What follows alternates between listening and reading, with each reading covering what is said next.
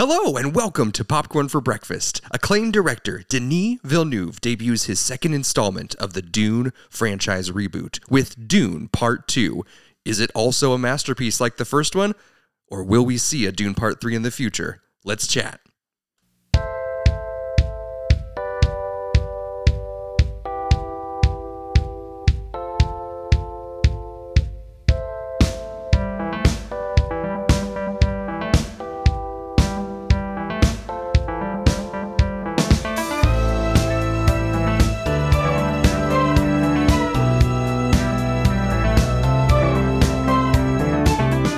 Is Popcorn for Breakfast, presented by St. Louis Area Smoothie Kings.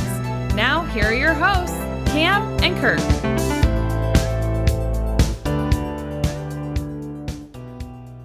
Hello everyone, and welcome to Popcorn for Breakfast for another special installment of a movie review.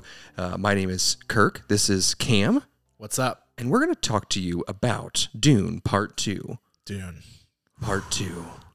It feels so good to be here, Kirk. Yes. After the delay at the end of the year, which, not to be dramatic, nearly stole my life from me, stole my soul from my body whenever it was delayed. I was catatonic. I didn't speak. It was bad. We were supposed to receive this in November of 2023. I can't. And now it's February.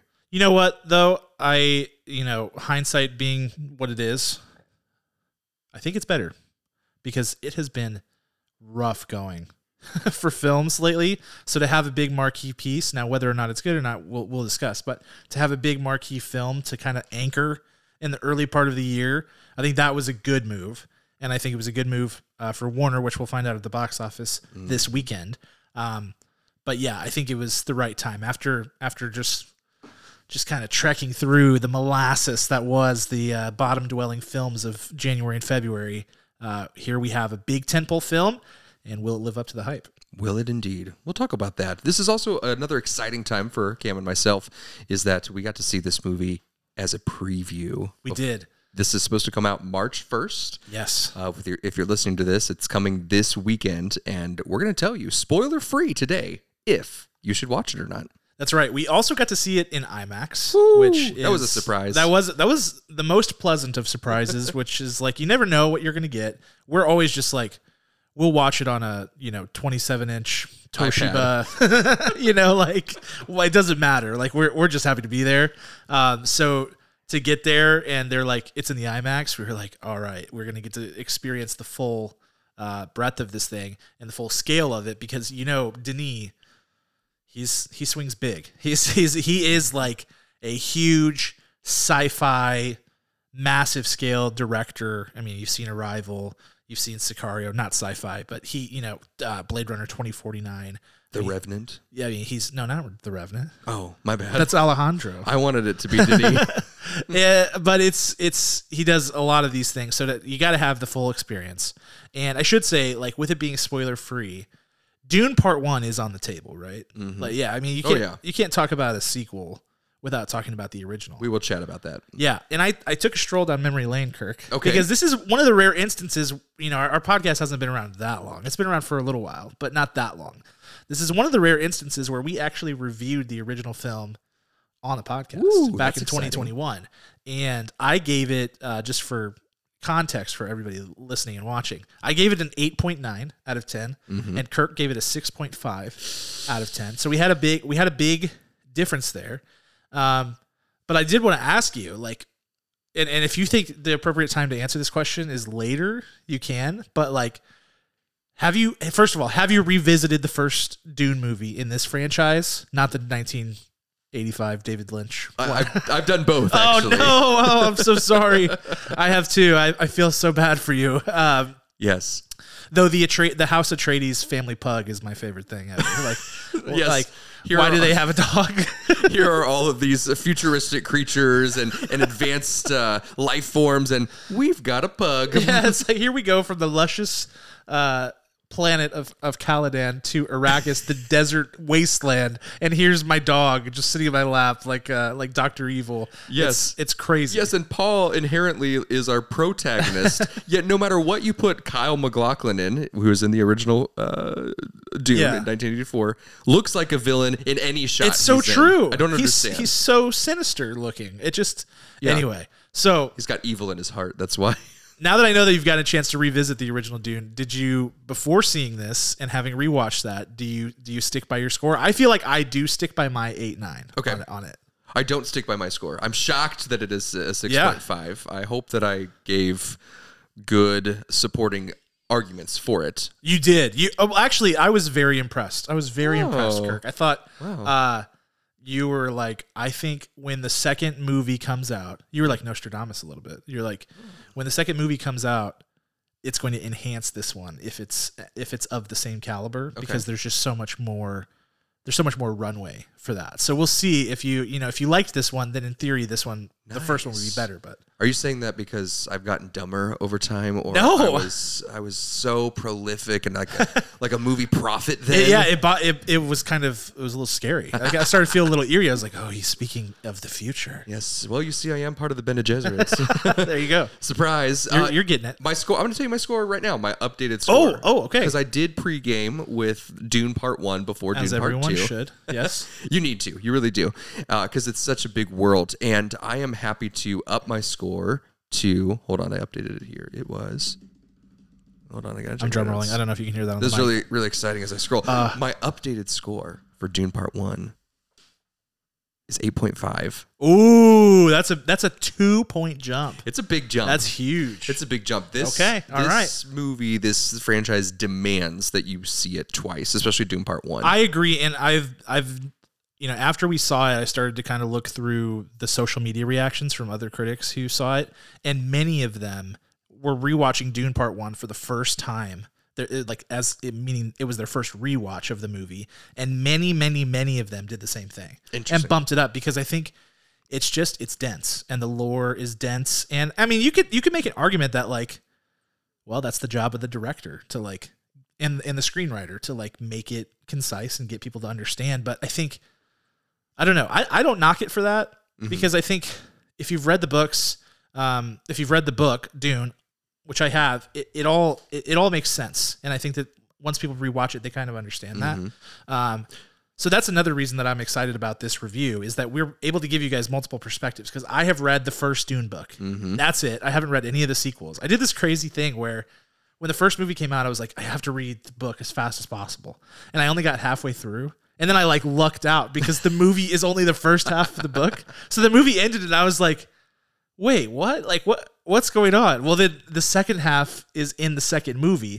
So I waited until this year, reread and then I read the second half, and then so I was ready for this. But I haven't read further, so I'm exactly where everyone is in terms of knowledge of what happens. Very nice. It's very weird. I don't think I could ever do it again. It was a total accident, but here we are. That's fantastic. Another thing I want to speak to about the update and score, and like you said, it's the director's job for first viewing. Yep. I know I've also said that as a big soapbox moment before. Yeah. But I'm willing to step down off that soapbox, because I reconsidered, is it where's your head at when you see that movie? What time of day is it? What's going on in your life? And you may not be able to appreciate all of it. And then also, did you see it in theaters? I don't think you did. I did this not. Was COVID. I saw it in my couch in my living room. It released people may not remember this. It released the same day on HBO Max as it did in theaters. Yes. So very few people saw it in theaters. So we don't actually know how the box office is going to do. Everybody's anticipating $1 billion. Yep. But we have no proxy for it, so who knows? So one of my favorite movies of all time is a movie called Moulin Rouge by Baz Luhrmann. Yeah. No one can watch that one time through and say, this is an incredible piece of art.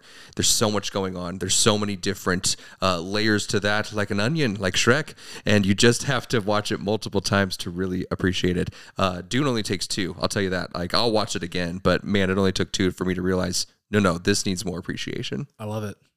So yeah, I mean, I'm ready to dive in. We're spoiler free with the exception of Dune Part 1 is on the table. It is discussion. on the table. Okay. Yes. Let's Oscar Isaac dies in Dune Part 1. There you go. There's your first spoiler. Hopefully you right there. it. But not before delivering the greatest, one of my favorite movie lines ever, which is whenever the Herald of the Change comes to Caladan to tell them that they have to leave Arrakis, and he slowly steps forward and he goes, "We are House Atreides.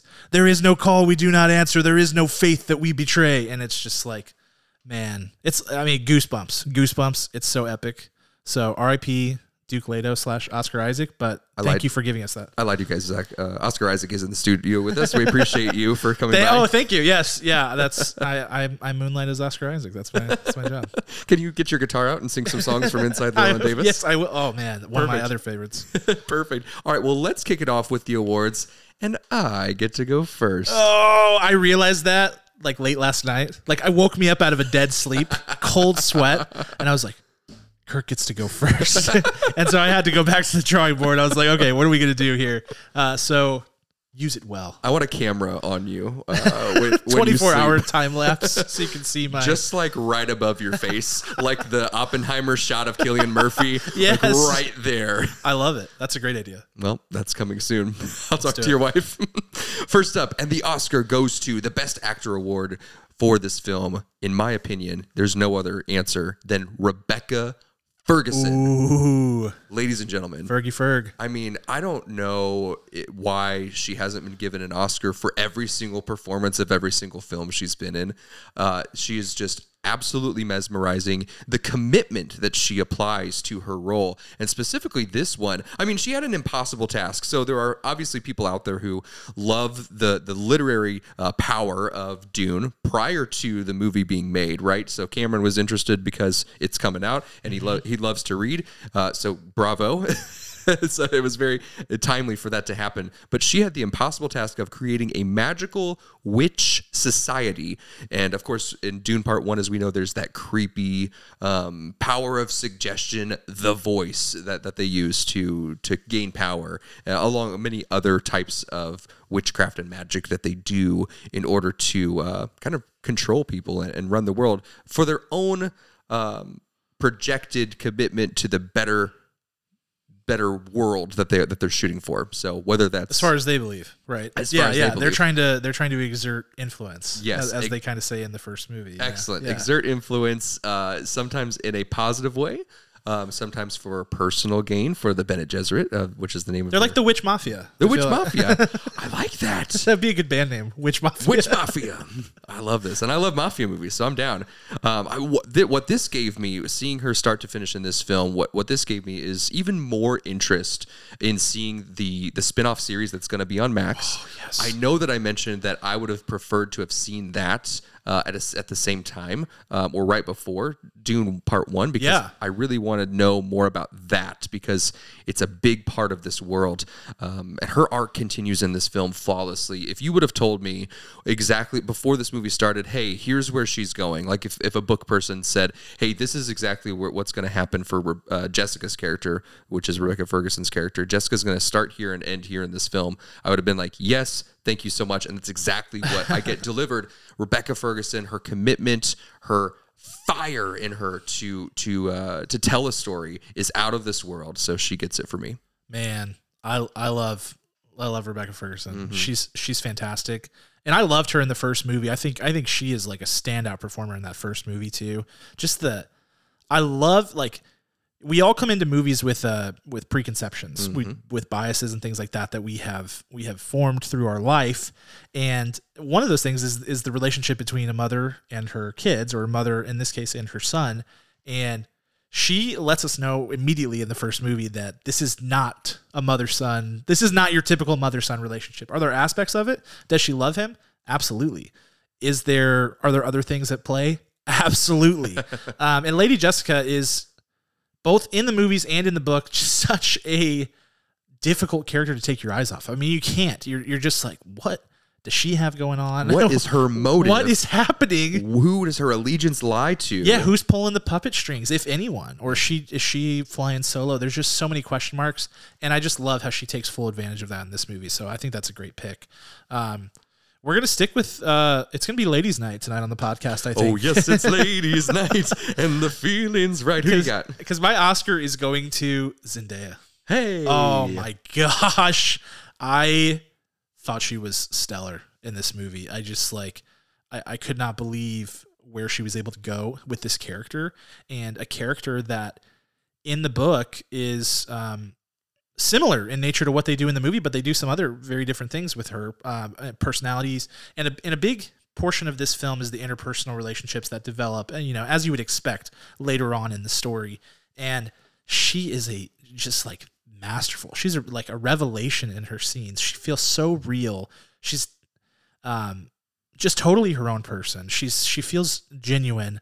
I've not seen her perform like this before, and she's done some incredible things that I have really loved. Like, I mean, I've loved her in a lot of things that I've seen her in, but I've never seen her like this. Like, I couldn't believe my eyes.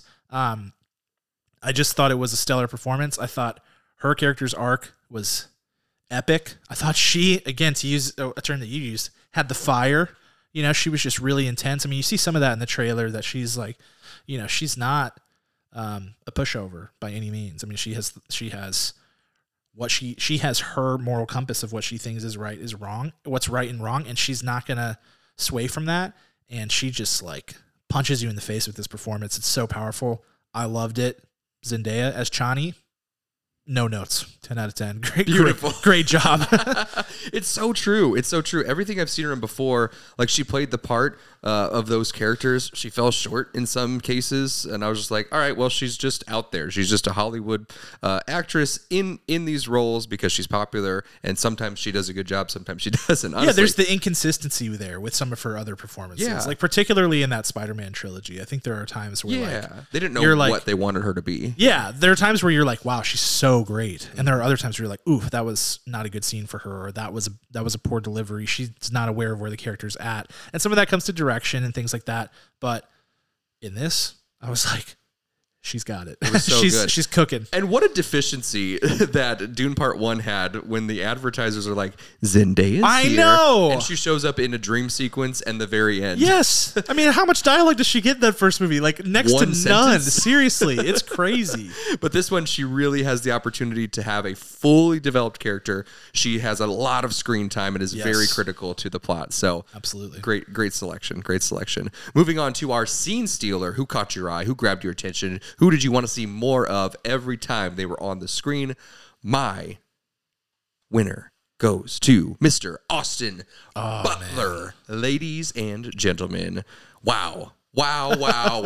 Yeah. Wow. From the moment he comes on screen, I don't know if you understand this, but most Hollywood lead actors are just in incredible shape. That's just something that happens.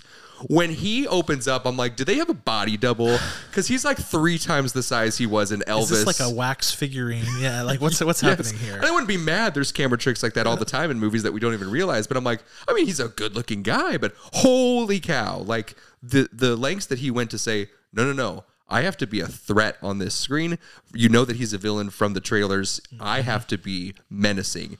And dear me, he looks incredible. His makeup, his costuming, his physique, and most of all, his acting. So the question, of course, is he going to be a one-hit wonder with his success as Elvis? And the answer is no. He is here to stay. I thought he was incredible in Once Upon a Time in Hollywood. Elvis, Out of This Water. I was contending for him to win. I wish it's fine that he didn't, but he was up there and he would have deserved it. And in this, honestly, this could be a Best Supporting Actor if the Academy wants to go that way. Seriously.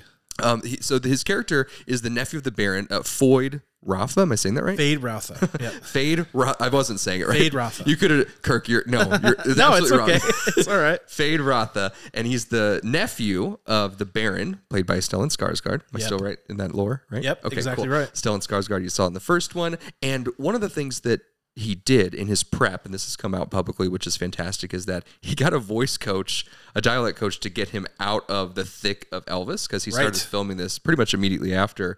And what he did was he said, wait a second, I'm Stellan Skarsgård's nephew. I need to sound like him. And there are scenes in which they're cutting away to different dialogue, and I tell you what, you barely know that it's Austin Butler or Stellan Skarsgård speaking. And that testament, that devotion to making sure that familial connection is there with the connection of their characters as well is so masterful, and I appreciate it so much. I see you, Austin Butler, and he gets the win for me tonight here. It's not just the voice either. Like it's a full. It's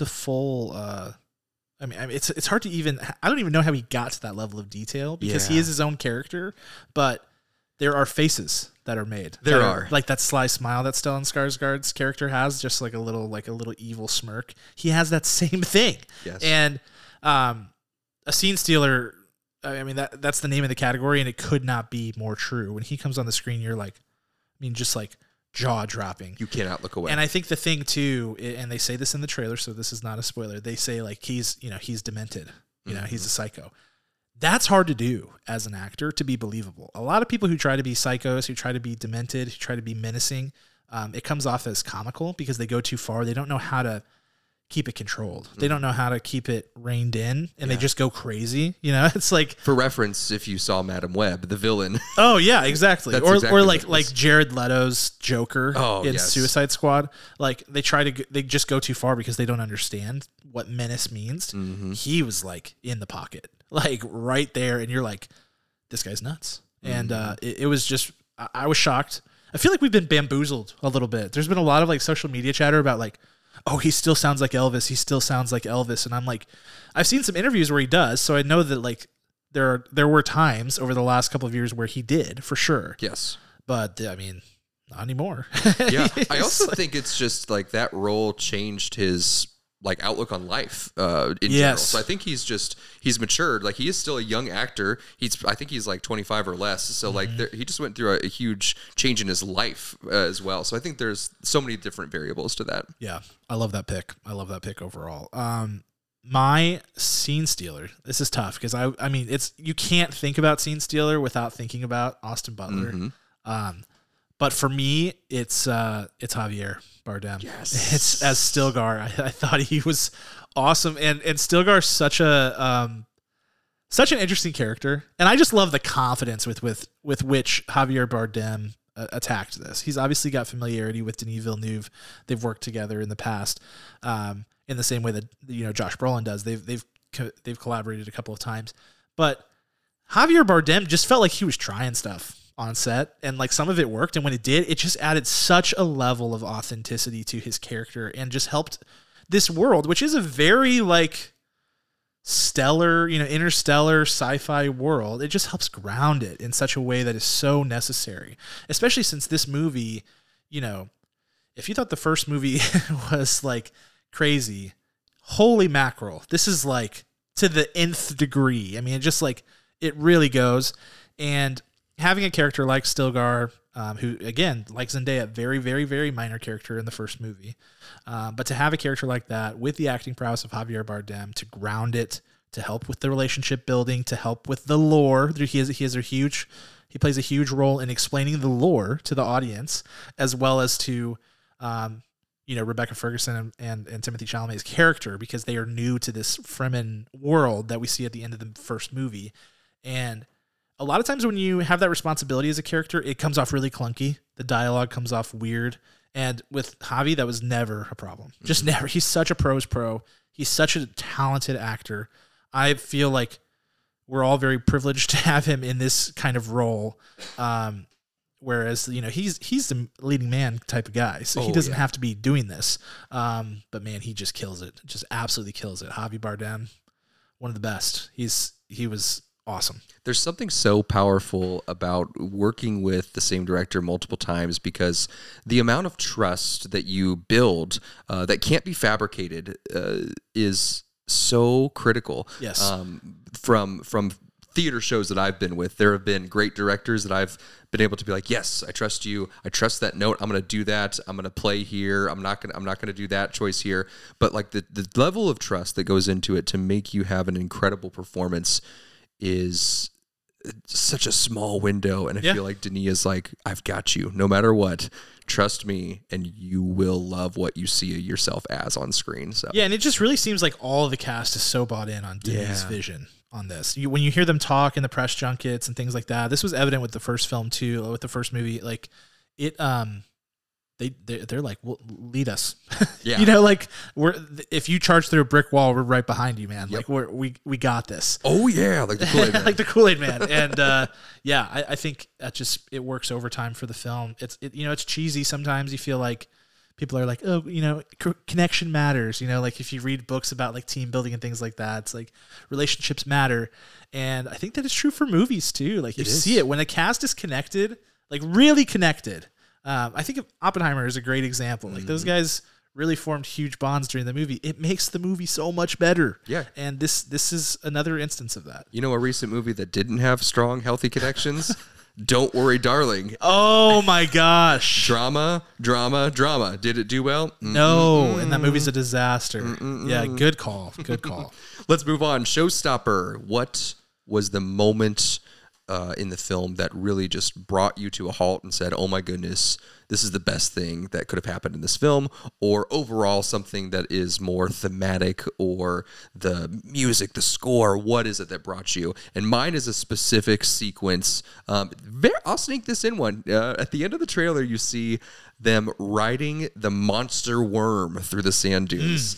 And the whole sequence from start to finish, when they are preparing, and I won't say who rides it, and they land on the worm itself, and they're navigating the worm like a horse, but not like a horse, through the sand dunes and spice dunes. It is one of the most exhilarating film and movie experiences I've ever experienced in my life. I mean, I was so excited for it to happen. I was nervous that someone would get hurt.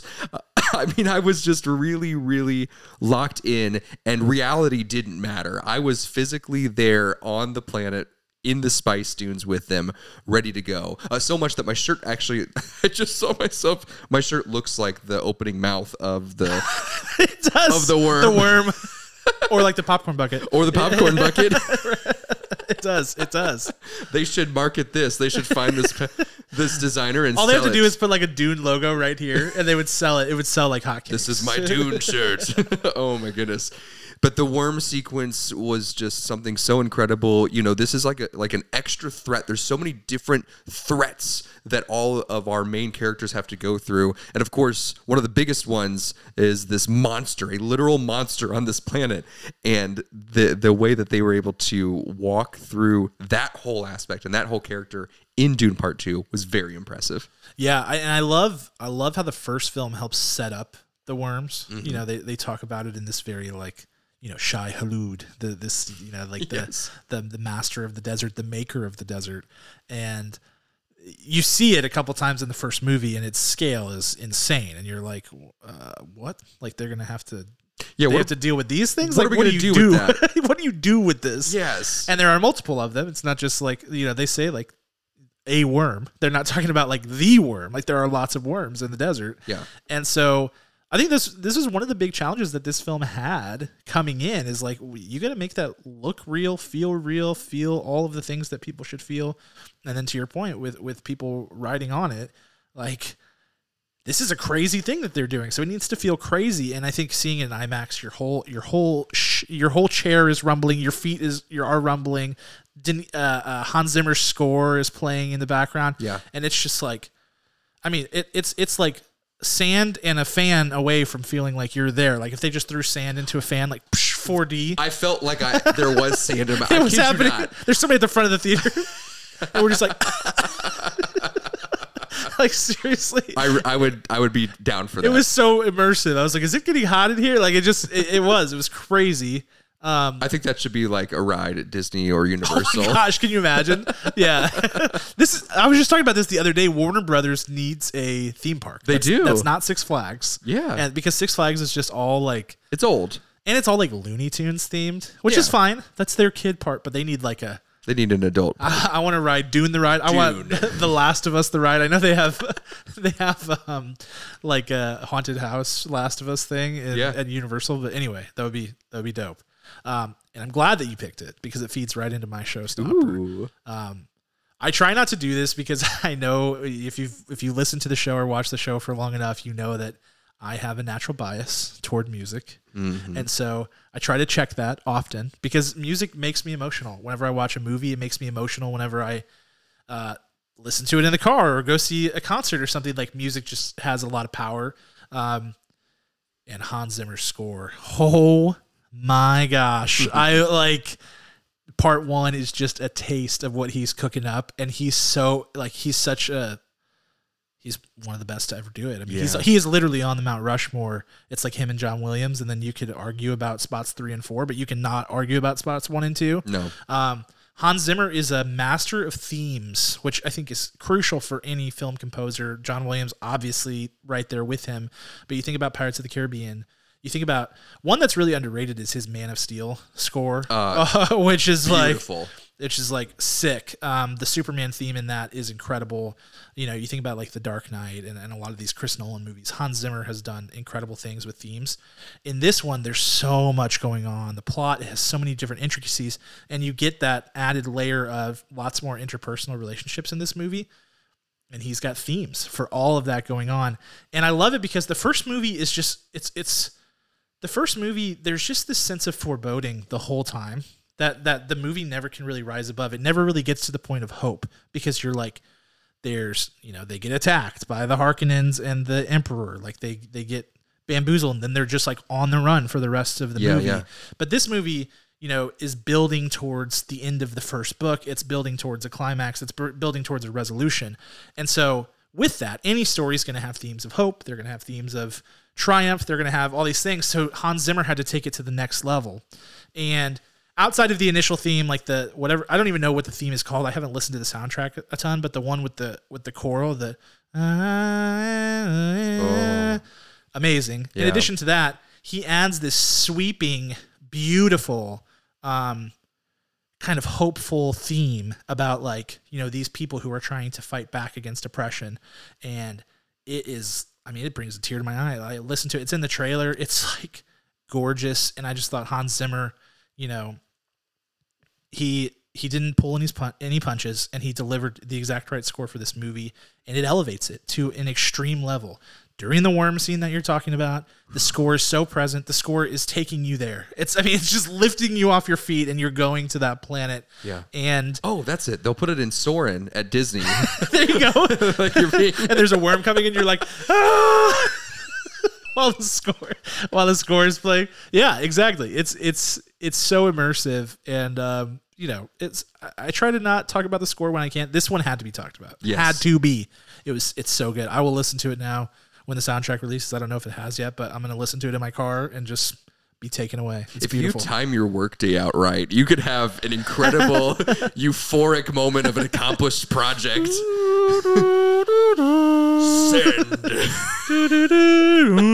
Yeah, it's just you did a great job, Cam. It's so good. It's so good. So I'm glad I got to talk about it. That's beautiful. That's absolutely beautiful. I love how you also said we don't get a full climax in part 1. No. Because it's halfway through the book, it's like the first major obstacle that all of our characters run through. So it's a seeming climax, but it feels like something should be bigger in this giant world. Yes. And this is exactly why. There's a super cut of these two parts in the future, I feel like. So let's talk now about the director's shoes. Let's slip into Denis Villeneuve's sneakers. And I don't know why he's wearing sneakers, but today he is. I feel like he would. And we're going to say, hey, I would think we should have changed this about the film. Mine obviously goes to my constant battle with Timothée Chalamet. Oh no. I wondered if this was going to rear its ugly head. After the acting superlatives, I thought, here it comes. Now let me say this. In rewatching Dune Part 1, I will say he did a better job than I remembered. Mm-hmm. There are strong moments. You have that in writing, Cam. I texted you. Yeah, good. He has a couple of strong acting moments in that. So good job. And I hope that it's the path for the future for him. But there are some really poor acting choices by Timothy that should have been addressed, and maybe Denis tried to. When Timothy gets angry, there's no emotion behind it. Because anyone can scream. That's very simple to do. But anyone who knows like a powerful moment, a motivated yell, like why would I escalate to yell, right? That's when things are magical. So you look at Josh Brolin in this film, you look at Batista in this film. Oh yeah. There are moments in which they need to raise their voice to demand power, and when they do, it's like, yeah, that made sense. There's a motive behind that. But when Timothy shouts and yells out of like his teen angst character side of him, his moody, broody moments, they're just so unexpected. They're so secondhand embarrassment. It bothers me to a great degree. So Timothy, I think what you really need in your life, because you are so young and you started in this business so young, this is me just talking to Timothy. As one does. You need to go through some tragic moments. I need some terrible things to happen in your life. I need you to have loss. I need you to have a breakup. I need you to have multiple millions of dollars stolen from you. Oh my Something gosh. that makes you understand Demented. that life is hard. And I think the people that really can get to that level are people who have been through the thick of it. And the second one I have is there's a section of the film after we meet Austin Butler's character. It goes a long time. It's a lot of expository stuff. A lot of good stuff happens in it, but there's not the same momentum to the film. And I gotta, again, on rewatch, I gotta figure out what section that is, but it's immediately following Austin Butler's big introduction, and then for a while before I really get locked back into the movie. So there's a little bit of a momentum issue for me. Yeah. I can actually, typically I will combat you head on the Timothy Chalamet stuff, because I tend to be higher on him than you and some others. I can see the like yelling just to yell thing. I always think back to this interview I saw with Jake Gyllenhaal back in the day, where he was talking about how he was in a movie with Chris Cooper. Yeah. I can't remember which movie it was, but if you know Chris Cooper, he's always playing like kind of a bad guy. Yes. But he's always, his characters are always so layered, and there's always so much life behind them. I feel like I think he's underrated as an actor. And he was doing a scene with Chris Cooper, Jake Gyllenhaal was, and after the scene, Chris Cooper goes, "What are you doing?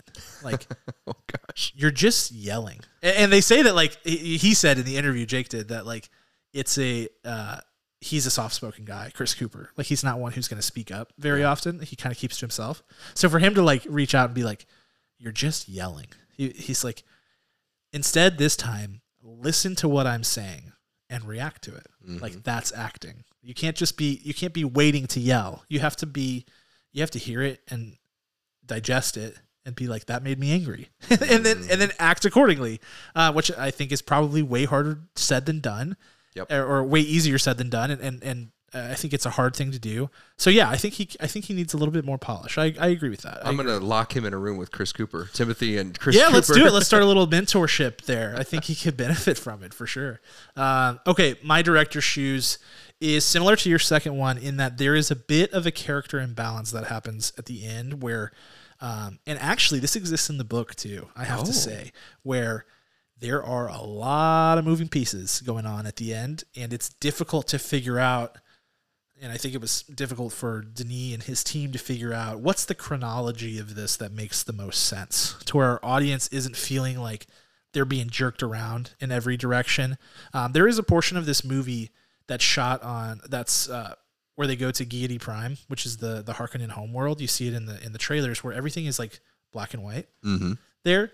And so if you were to jump back and forth from that world to Arrakis, it would feel very frenetic and kind of crazy and a little bit off balance. And I think that's what they were trying to avoid. But because of that, it's like you get some questions near the latter half to third of this movie where it's like, why are we introducing this character here?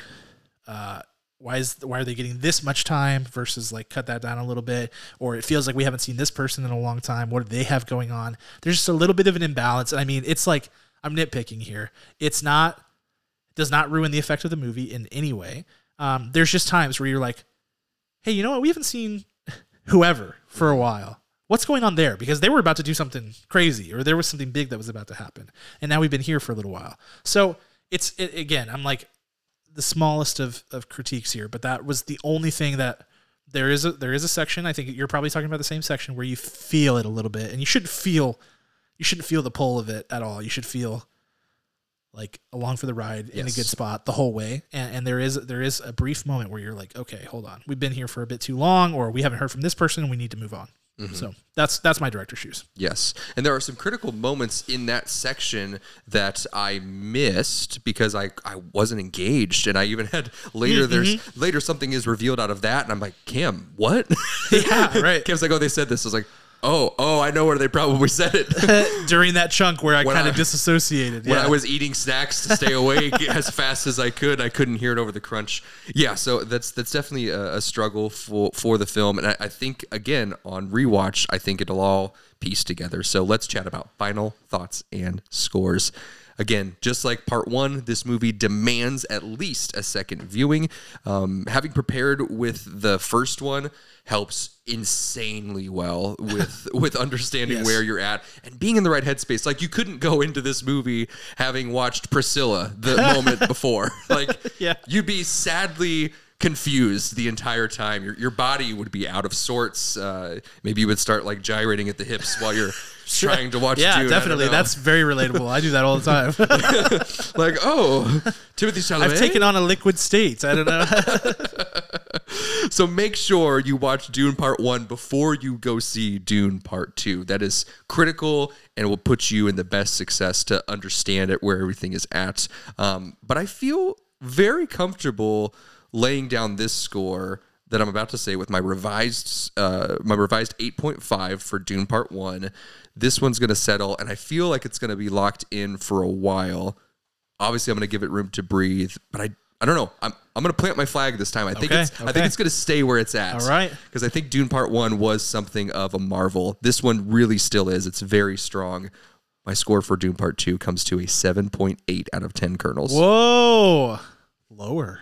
It is just a tad lower. Interesting. Just I feel differently. Okay. I felt like with this movie, I feel like this is one of the great sci-fi epics ever. Mm-hmm. I feel like you pair it with the first movie and you've got something of note for this modern era of film. That's something that is like, this is a tentpole essential cinema type thing. We just don't get huge sci-fi pieces like this very often that are done well and adapted from a work that is a masterpiece like Frank Herbert's Dune. Mm-hmm. It's rare. And so to have this and for them to achieve the scale that they achieved, which is magnificent, and for them to set up a third film, I believe. Well, for sure, because the book, I mean, we know that this is a 6-book series, so that's not, like, there is, of course, a setup. It's always.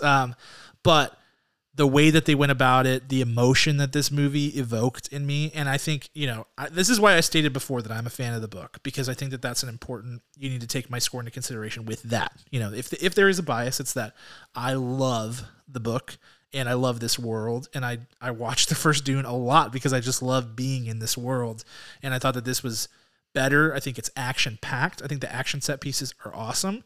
I think the opening scene is unbelievable. Denis Villeneuve is a master of hooks. Yes. Just getting his hooks in you and being like, come with me. We're going on a wild ride, and that first scene is exactly that. I think the performances are amazing. I think the score is otherworldly.